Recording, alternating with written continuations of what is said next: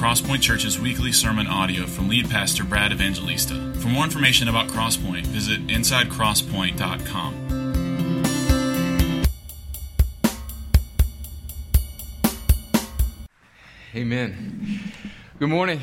My name's Brad. I'm one of the pastors here. Let's get to it. Genesis chapter 25 is where we find ourselves this morning. We've been working our way through the first book of the Bible. I'd love for you to follow along with us. If you don't have a Bible,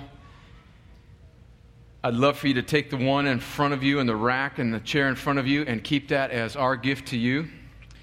Genesis is the first book in the Bible. You can find it just the first few pages. I think we got the page numbers up there, 15 or 19, depending on which copy you have. As you're finding it, let me mention a couple things to you about where we're going the next couple weeks. After today, we have 2 more weeks in this little block of Genesis that we're working through. Next week, Robert Ward is going to be preaching on Genesis chapter 26. And then on Labor Day weekend, I will finish up this particular segment of Genesis by looking at Genesis 27. Then we're going to hit the pause button in Genesis. The first Sunday of September, I'm just letting you know now, all right? We're going to be talking a little bit about money and some great things that we think are on the horizon for Crosspoint that we want to do as far as reconfiguring some classrooms. You know, last week we had over 200 children in our children's ministry, and then all the adults that are working with them. So there are a lot of people outside of this room at Crosspoint ministering and serving and loving and doing children's ministry. And so we need to expand some space a little bit and reconfigure some rooms. And so we're going to talk about that and the future of Crosspoint, which we're really excited about, on September 7th. And then the second Sunday of September, we're going to settle down into Romans chapter 8. My favorite chapter in the Bible, probably the most important chapter in the Bible, the Christian life from beginning to end. Oh, it's beautiful. Sometime in there, September, October, you're going to hear from David Baum, who is planting a church here in Columbus that Crosspoint is getting behind and helping him plant, sending him out with anybody from Crosspoint that wants to go. And so if you have not heard about this yet and you feel like God may be calling you to be part of a team to go plant another church here in our city, another station for gospel witness and proclamation and discipleship, I would love for you to consider going along with David and Marie Baum to plant that church here, Lord willing, in the coming weeks and months. You'll hear more about that later. But for now, we find ourselves in Genesis chapter 25. So here's what I'm going to do. We're going to just settle down on the second part of Genesis 25. The first part of it, we're just going to skim through. I don't even think we're going to read most of it, but we're going to settle down on starting on verse 19 and then work our way through the rest of the chapter. A really important passage of Scripture that establishes a truth that then we see run through the whole rest of the Bible. And so before we get into it, let me pray and ask the Lord to help us. And I read this old prayer this week in something I was reading. I'm not sure where it came from, but it just resonated with me. So I am going to pray it for us as we open up God's Word.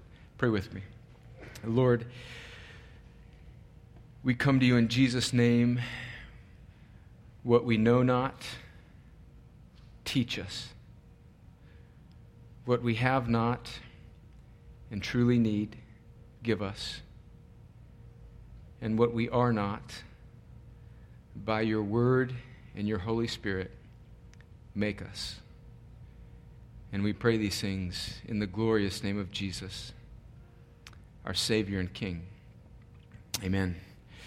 All right, a little catch-up before we read in Genesis 25.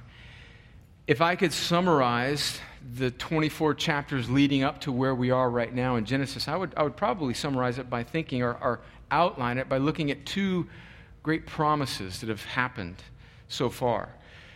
Of course, at the beginning of the Bible, God creates all that there is as the pinnacle of his creation. He creates Adam and Eve, mankind, in his image, to be his stewards over his creation. Of course, they willingly fall. They reject God's goodness and kindness and sufficiency, and they rebel against him. And now sin and death enters the world, and now all of us, as children of Adam and Eve, inherit this nature, this fallen nature. But even despite that horrible scene in Genesis chapter 3, God issues a promise. And he issues this promise to the world and to creation as he is cursing the serpent for tempting Eve. And one of the most important verses in the Bible, really the first preaching of the gospel in a sense, the promise to this serpent and the promise to Adam and Eve comes in Genesis 3:15 when God is speaking to Satan and punishing him for tempting Adam and Eve. And he says this, Genesis 3:15, I will put enmity between you and the woman, and between your offspring and her offspring. He shall bruise your head, and you shall bruise his heel. And so right away, in the beginning opening chapters of the creation story, where after mankind has fallen, God is establishing this promise that there will be two types of people. There will be offspring of the devil, and there will be offspring of the mother, Adam and Eve. And God will bring an offspring who will make things right. And so there's this expectation that we're expecting in the early chapters of Genesis.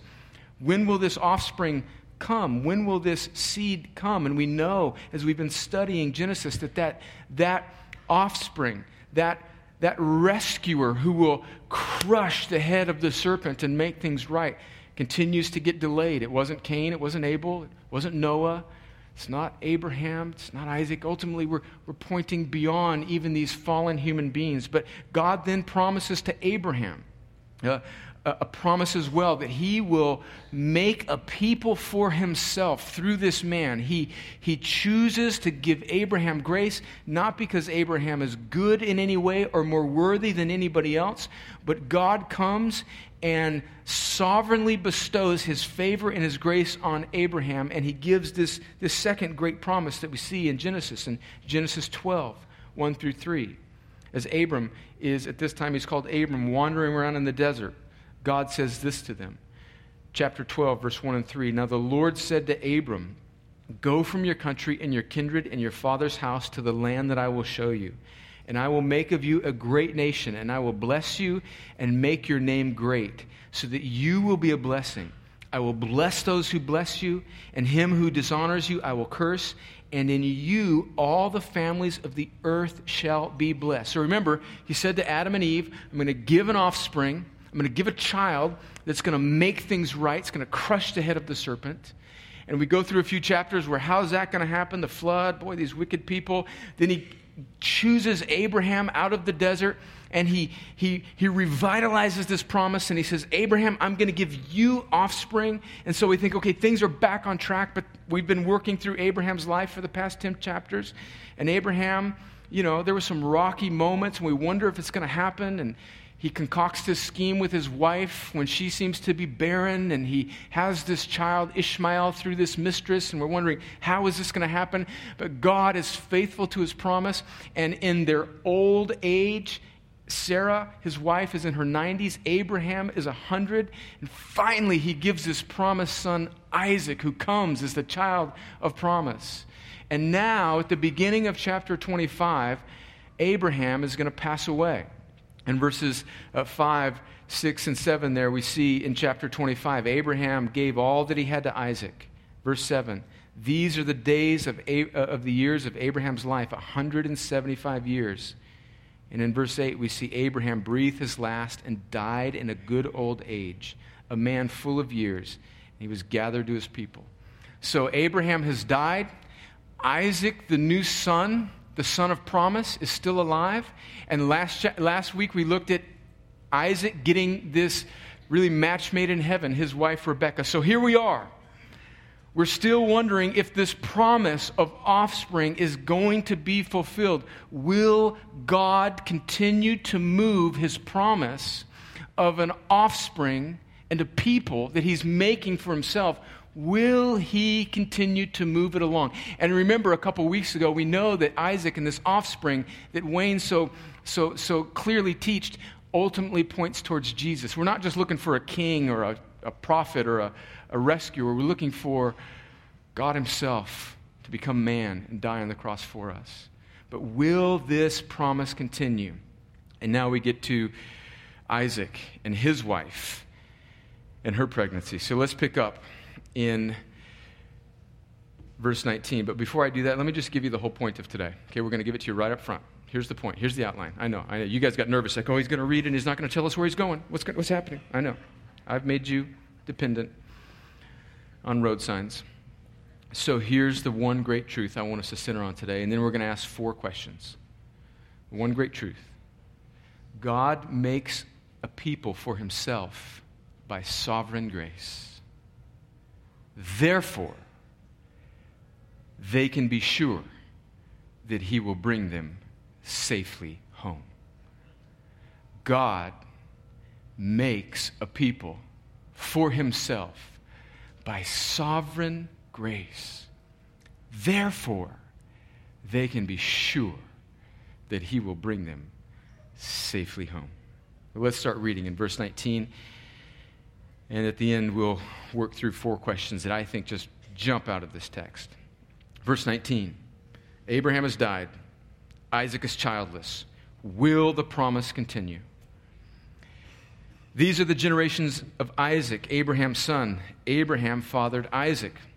And Isaac was 40 years old when he took Rebekah, the daughter of Bethuel, the Aramean of Paddan Aram, the sister of Laban, the Aramean, to be his wife. So remember last week we talked about the miraculous, superintending way of God of choosing Rebekah. Remember the servant was sent out and prayed that kind of crazy prayer, that we would sort of scoff at and say, oh, come on, praying that prayer, asking God for some special sign.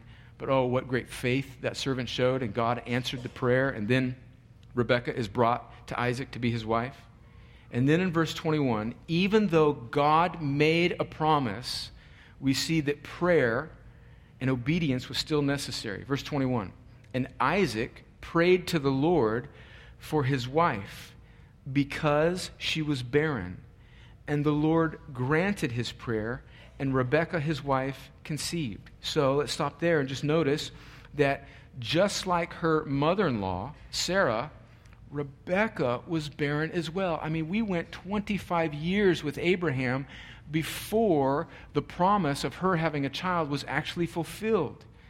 And here again, we see this woman that God has brought into the life to be the wife of his servant Isaac is barren as well. Friends, it almost seems as if God is intentionally making things difficult on himself.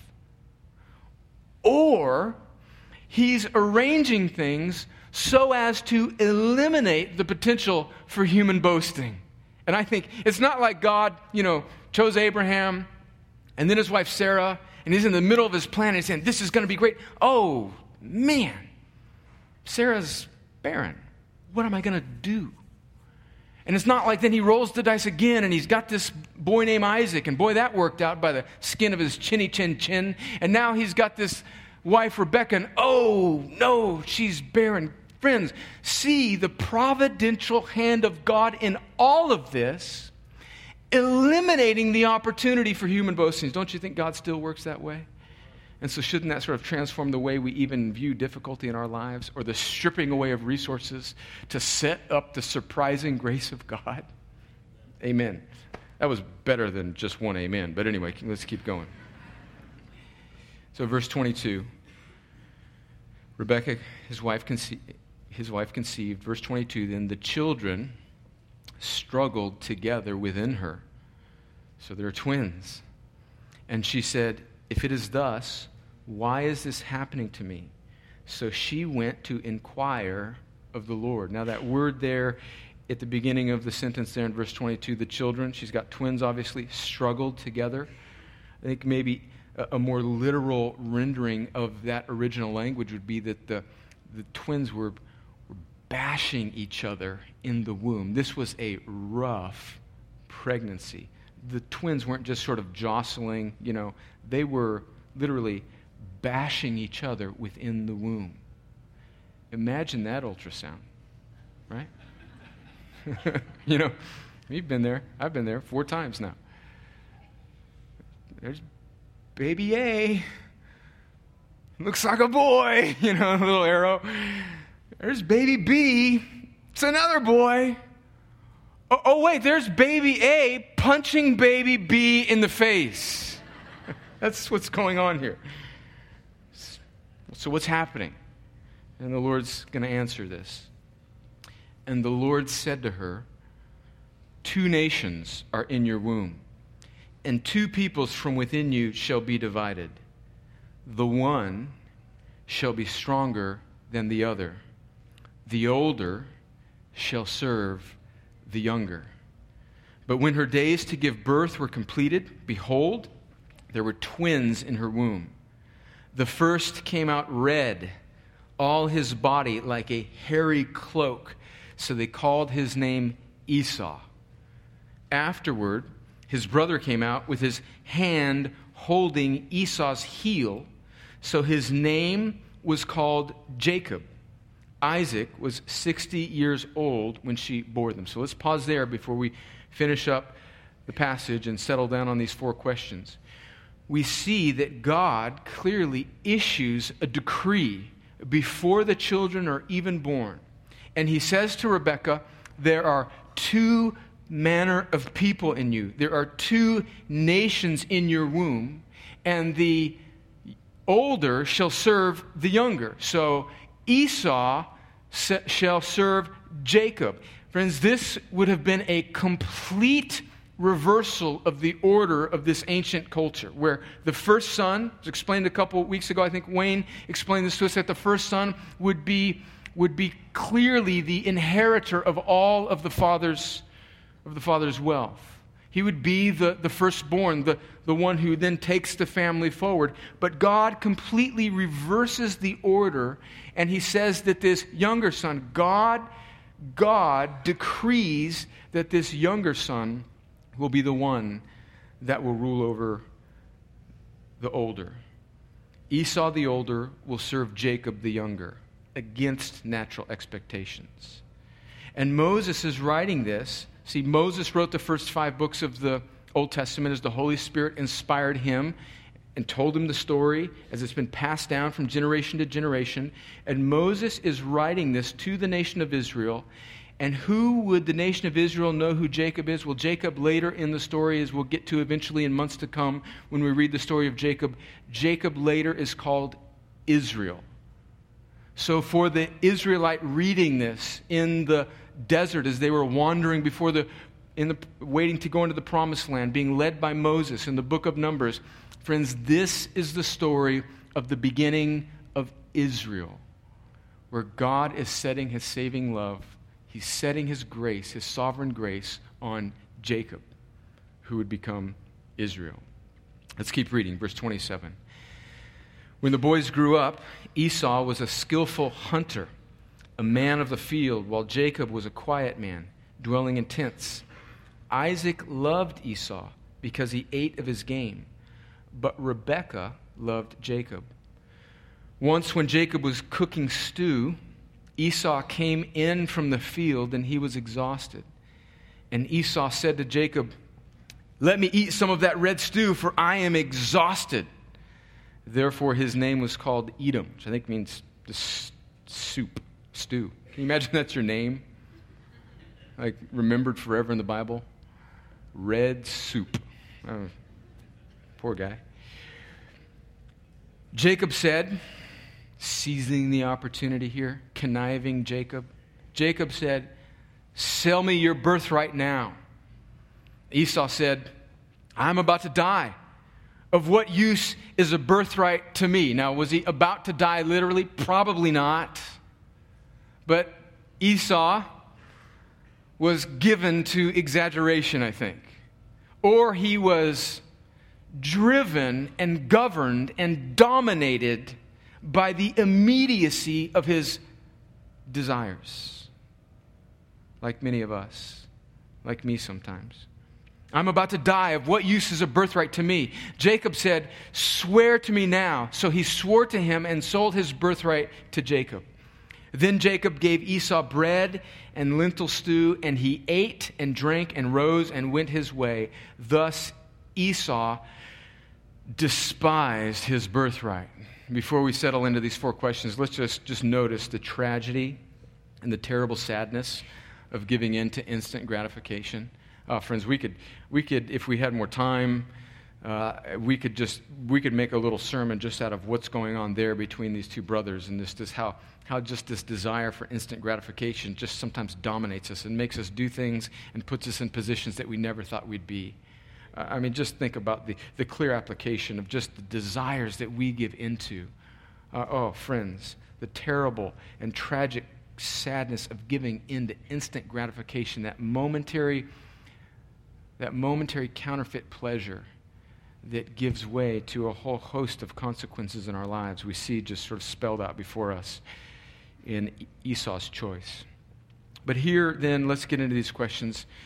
Here, then, is an obvious question. There's one obvious question that if we're going to be serious readers of the Bible, we have got to wrestle with this question. And then from this one question, I think, flows several more. So here's the first question that, again, if we are going to be serious, thoughtful readers of the Bible, we have to wrestle with. And it is this: why did God choose Jacob over Esau? Let's go back and read it in Genesis chapter 25, verse 23. This decree, this oracle that God issues. And the Lord said to her, 2 nations are in your womb, and 2 peoples from within you shall be divided. The one shall be stronger than the other. The older shall serve the younger. And God is issuing a decree. He's making a statement about how it will be before these 2 twins were even born. So why did God choose Jacob over Esau? Well, clearly, neither one of them were worthy, because the next paragraph that we just read displays the folly of both of these men. It's not like Jacob is more admirable than Esau. In fact, I think we could even make a case that he's the more unlikable character of the 2. Esau's just kind of this, he's like Pluto and Popeye, he's not real sharp. Good guy to have around in an alley fight, maybe. But he's just kind of, some knives are made for steak and other knives are made for butter. Let's just put it that way. He's not the sharpest knife in the drawer, right? And although he's driven by his appetites and he has nothing to blame for his situation except his own folly and sin, I actually sympathize more with him than this conniving little trickster who you want to take out back and slap around a little bit, Jacob. So friends, God doesn't choose Jacob because Jacob ends up being a better guy. No. So why then does God choose Jacob? Well, let's let the Bible interpret itself. Let's let the New Testament interpret the Old Testament. Let's go to Romans chapter 9, where Paul establishes the answer to this question and I think teaches us a very important truth. Listen to what Paul writes. Now, let me give you a little background here of Paul's argument in Romans 9. Paul has spent the first 8 chapters of Romans establishing the gospel. He is defending the righteousness of God, saying that God is not, he's not hinging or fudging on his holiness by allowing people to be his people and come to him forever, for eternity, because he's saying that everybody's sinful, nobody can do anything about it, and so God is going to do something about it for them, and he is going to make a people for himself, not by making people just do better, but by sending Jesus, who lived the life that we could not live, who perfectly obeyed him, and then laid down his life as a perfect substitute a divine wrath-absorbing sacrifice to extinguish his wrath. So then God is retaining his holiness by pouring out his punishment on the cross, punishing Jesus in our place, and then vindicating Jesus' holiness by causing him to rise from the dead, and now calling all people everywhere to turn and trust in him. So he retains his justice, but he's also the justifier of those who have faith in Christ Jesus. And now, in chapter 9, he's handling this potential objection that people may have, saying, well, if the Old Testament people, the Jews, were your people, why have so many of them seemingly rejected Jesus the Messiah? And he's saying that because God is sovereign in his grace giving. So in Romans chapter 9, verse 6, listen to how Paul answers the question that came up in Genesis 25 that we just read as to why God chooses Jacob over Esau. Romans 9, starting in verse 6. But it is not as though the word of God has failed, for not all who are descended from Israel belong to Israel, and not all are children of Abraham because they are his offspring. But through Isaac shall your offspring be named. Verse 8. This means that it is not the children of the flesh who are the children of God, but the children of the promise who are counted as offspring. So what he's saying then, he's answering that objection that all of these Jews who have rejected Jesus in the New Testament time were never really part of God's true people. It's always been through faith, not through ethnicity. So God never was forming a people for himself just because of their ethnicity. He's forming a people through the promise, those that would have faith in him.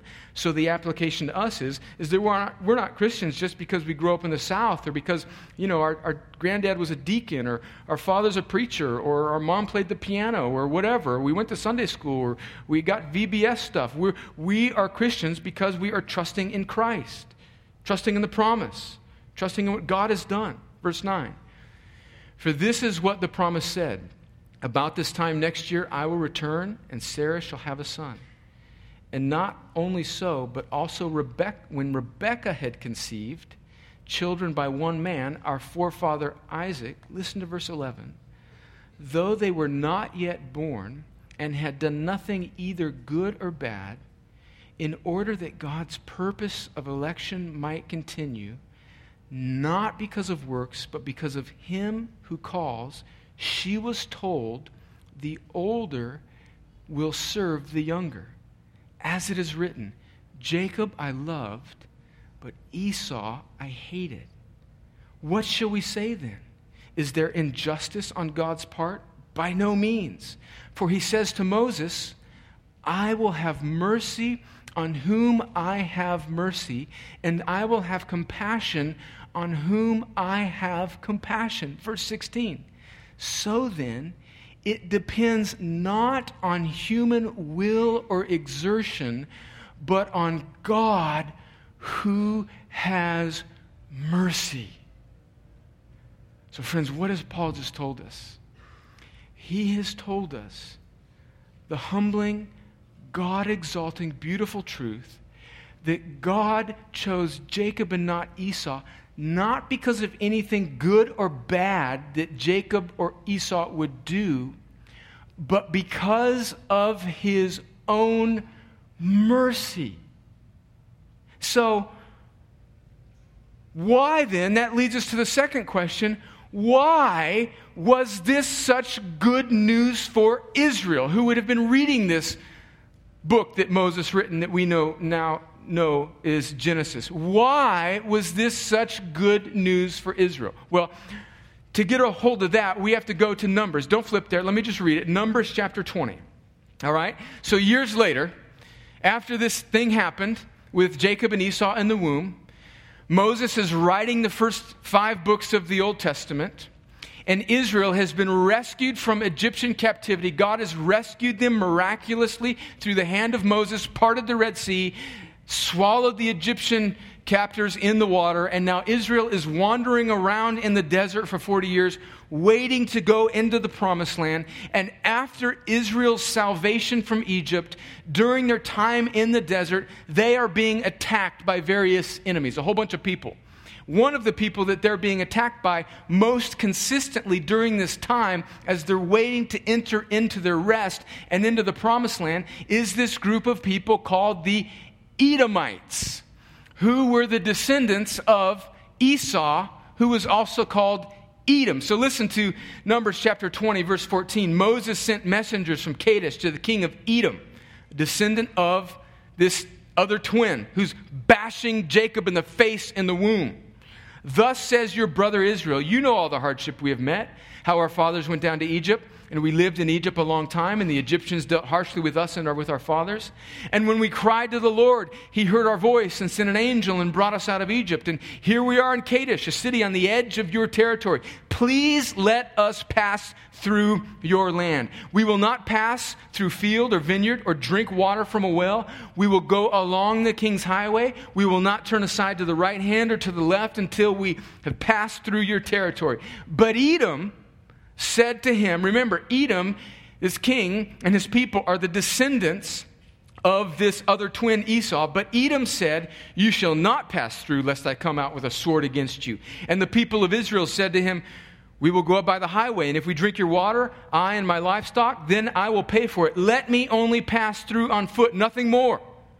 But he said, you shall not pass through. And Edom came out against them with a large army and with a strong force. Thus Edom refused to give Israel passage through its territory, so Israel turned away from him. Friends, why would this be such good news for Israel? Because Israel, as they are dealing with the current difficulty of the descendants of Edom, read Genesis chapter 25, and they can be sure that God has set his sovereign grace on them. Therefore, they can be certain that he will bring them safely home. Do you see that, friends?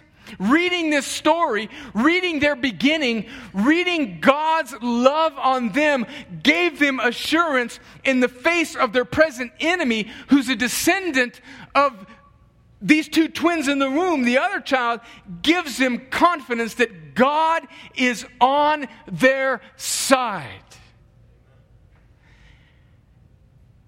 And as they dwell on how they began as a nation, not because of anything good in them, but because of God's grace, it anchors them in assurance, because if God didn't love them because they were cute or intelligent or smart, which actually means the same thing. So if they were cute and intelligent or strong or mighty, if he didn't love them because of those things, then he's not going to keep loving them because of those things. No, friends, he loves Jacob, he loves Israel because he loves them.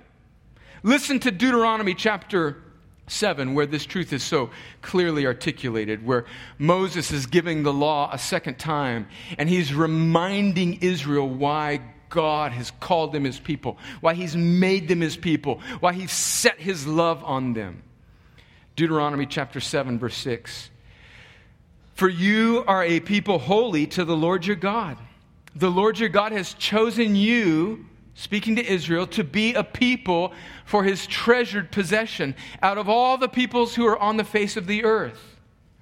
It was not because you were more in number than any other people that the Lord set his love on you and chose you, for you were the fewest of the peoples. But it is because the Lord loves you and is keeping the oath that he swore to your fathers, that the Lord has brought you out with a mighty hand and redeemed you from the house of slavery, from the land of Pharaoh, king of Egypt. Why did God choose Jacob? Because he loved him. Why was this such good news for Israel? Because God loved Israel, not because they were better than anybody else. In fact, they were fewer in number and in a way less lovely, just like Jacob the trickster. But God loved them because he loved them. And when Israel reads this and is reminded of it, they know that they were given life by God's sovereign grace. They know that they were brought into existence not because of anything good in them, but because of God who loved them. And therefore they can be sure on the edge of the promised land as they're enduring difficulty that He will bring them safely home. So then that leads us to the third question. Let's zero it down, because some of you are like, okay, Brad, Israel, Old Testament, you lost me when you started flipping to Numbers, Deuteronomy, come on, this is whatever. All right? Don't be like that, by the way. Don't just be this like weak little Christian who never reads your Bible, and whenever they start flipping around to other stuff, you're like, oh, that's over my head. Baloney. The stuff the average American can figure out is ridiculous. You can get on the internet and you can be acquainted with the third string cornerback and his 40 time when he was a junior in high school, and you can have all that junk memorized, but anytime you start flipping around just thinking about piecing the Bible together, you push back and say, oh, that's too hard. I don't understand it. Baloney. You can understand this. Thank you. So let's zero down now. From Israel to how this applies to you and me. Why did God choose Jacob and make a nation for Himself called Israel? Because of His sovereign grace, not because of anything good in that trickster Jacob. Why is this good news for Israel? Because as they were facing their foe, it would remind them that God started them by His grace and He will bring them safely home by His grace. And so why is this good news for the Christian? Friends, because the giving of grace to Jacob becomes a picture, as Paul explained to us in Romans 9, of how God makes a people for Himself, of how God saves all people. Friends, this is the good news. This is the gospel that before time began, the Father planned your salvation. And in time, the Son accomplishes your salvation. Right? We don't deserve it, but Jesus breaks into human history. The God-man, fully God, fully man. Where we have rebelled, Jesus completely obeys. And He takes on human flesh. And He obeys God perfectly, fulfilling the righteous requirements of the law, becoming the perfect man, then laying down voluntarily His beautiful sacrificial life on the cross, where then God takes the wrath that should have been ours and pours it out on His Son. And because He's not just a good man, because He's a perfect God, His sacrifice can extinguish and satisfy the infinite wrath of God because His holiness is infinite. And so on the cross, Jesus extinguishes the punishment that should have been ours, rises again in victory over death, sin, the grave, and all of its consequences, and now calls every person in this room, every boy, every girl, every man, every woman in the world to turn and trust from themselves and trust in Jesus and His work on the cross. And so the Son accomplishes the salvation, the satisfying of the punishment that should have been ours, and the defeating of death and the grave by His life, death, and resurrection. And then, friends, in our time, in our life, then the Spirit applies that grace by giving us the very thing we need, by giving the gift of faith and repentance, so that when we hear the gospel preached, God in His sovereign grace causes us to look away from ourselves and to God. And He doesn't give it to us because we're better than anybody else. He gives it to us because He loves us, friends. Oh, that is good news. He loves you not because you're strong or had more faith or were more useful to Him. He loves you, if you're a Christian, because of His free, unconditional, sovereign grace that He decided to give you, not because of anything in you, but solely because He willed it. Friends, learn to love and revel in the sheerness, the aloneness of grace, and take great comfort in that. Because if God saved you because He loved you, not because of anything good in you, when life gets tough and you're on the edge being attacked by your Edomites, you can be sure that He will bring you safely home. Amen.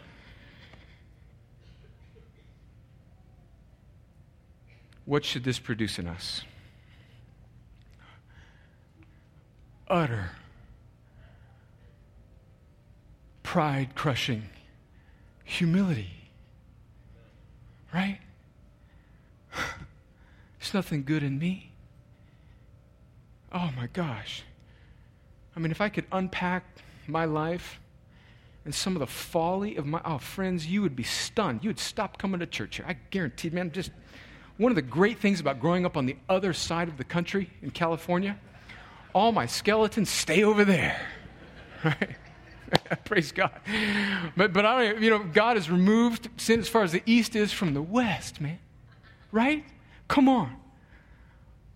This produced utter humility in us. And it should produce worship in us too, right? Because it makes us small and God big. It makes grace large and our strength small. It should produce confidence in us. Confidence in us. If he didn't save me because I was intelligent or had more this or that, then he's not going to give up on me when I'm getting attacked and doubting. If I was made a Christian by his sovereign grace, I can be sure that he will bring me safely home. Right? So it produces humility, it produces worship, it produces confidence, but then it doesn't produce all these things so that we can be kind of a little doctrinal holy huddle where we can say, we understand the Bible better than other people. Nya, nya, nya, nya, nya. No, what it does is then it causes us to have this sort of reckless, beautiful abandon. If God is for me, who can be against me? Right?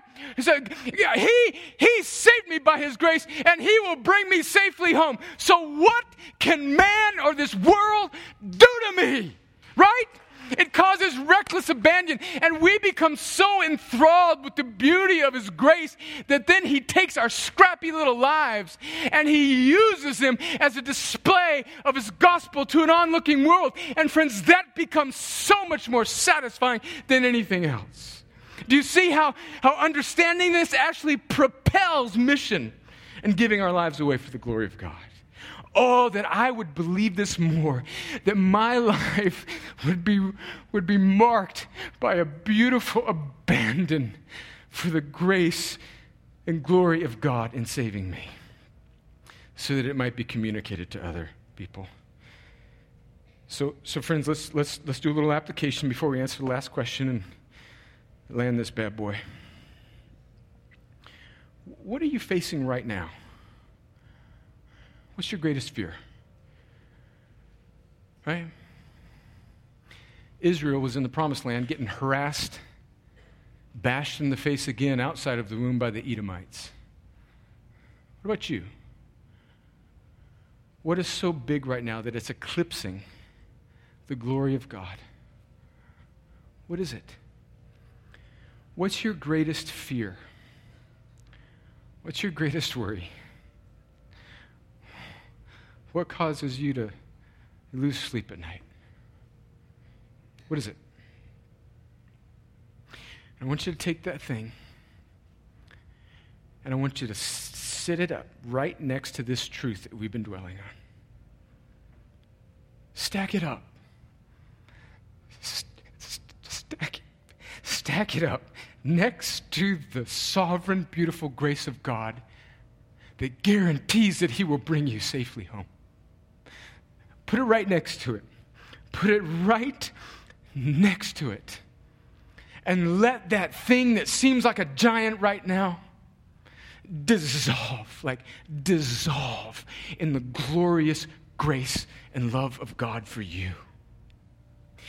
Friends, if he made you his by his grace alone, you can be sure that he will bring you safely home. Right?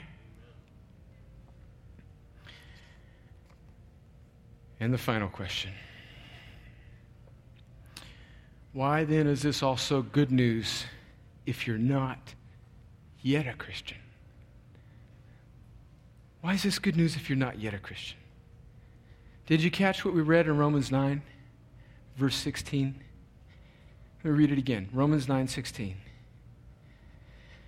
So then it depends not on human will or exertion, but on God who has mercy. That it there, when he says, so then it depends, is salvation, right standing eternally with the Creator God of the universe. And he's saying that salvation, right standing, eternity, depends not on your ability to will or determine or resolve yourself every January 1st into doing better, but on God who has mercy. And you might object, wait a minute, you might say, you mean that God is the one who determines whether I receive mercy, not me? Yes, friends, and believe me, you want it that way. You want it that way. Because you, like every other person in this room and every other person that existed, if we were left to our own selves, we would choose ourselves every time. Paul writes in Romans 8 that the mind that is set on the flesh cannot please God. Friends, we are dead in our sins, separated from God, born as rebels, and we are completely dependent on God. No, dear friend, here is your only true hope, not in yourselves to resolve to do better or stop doing this or quit that habit or commit to doing this or that or the other. No, friends, your only true hope is a merciful God who, listen to this, delights in saving cheats like Jacob and you and me. Delights in it. Friend, therein lies your hope. Not in yourself, not in a principle for better living. Your hope lies in a God who delights in saving tricksters like you and me. Well, how can we dwell on such glorious truths without getting an at-bat from our favorite pinch hitter, Uncle Chuck, Charles Spurgeon, the Baptist pastor back in London in the mid-1800s. I've read this quote so many times, some of you think it's in the Bible. It's not.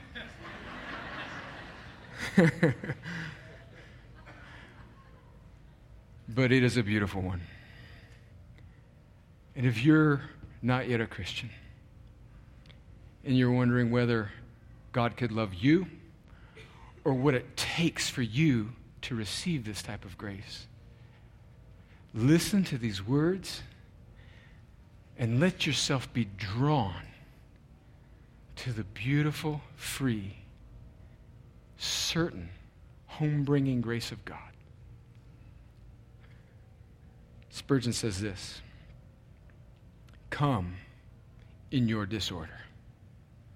I mean, come to your heavenly Father in all your sin and sinfulness.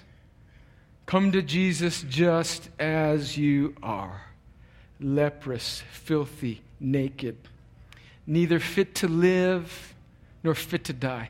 Come, you that are the very sweepings of creation. Come, though you hardly dare to hope for anything but death. Come, though despair is brooding over you, pressing upon your bosom like a horrible nightmare. Come and ask the Lord to justify another ungodly one. Why should he not come? For this great mercy of God is meant for such as you. I put it in the language of the text. And the text he's referring to is Romans 4:5 that says, God justifies the ungodly. I put it in the language of the text, and I cannot put it more strongly. The Lord God himself takes to himself the gracious title, Him that justifieth the ungodly. He makes just and causes to be treated as just those who by nature are ungodly. Oh, is not that a wonderful word for you? Do not delay till you have considered this matter well. Unbelieving friend, come to the free, sovereign grace of God and be sure that He can bring you safely home. In just a moment, I'm going to pray. And if your heart is pounding out of your chest and you're thinking this might be you, friend, that is, I believe, evidence that God, by his Holy Spirit, is bringing you to faith in Jesus. Don't run off to a to-do list or a resolution. Fall back into grace and look to Jesus and trust in him and be sure that he will bring you safely home. Let's pray. Oh, Father,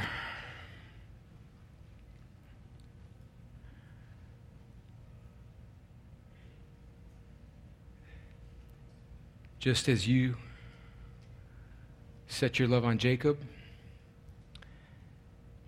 and set your love on the nation that came from him, you have set your love on us. Therefore, we can be sure that you will bring us safely home.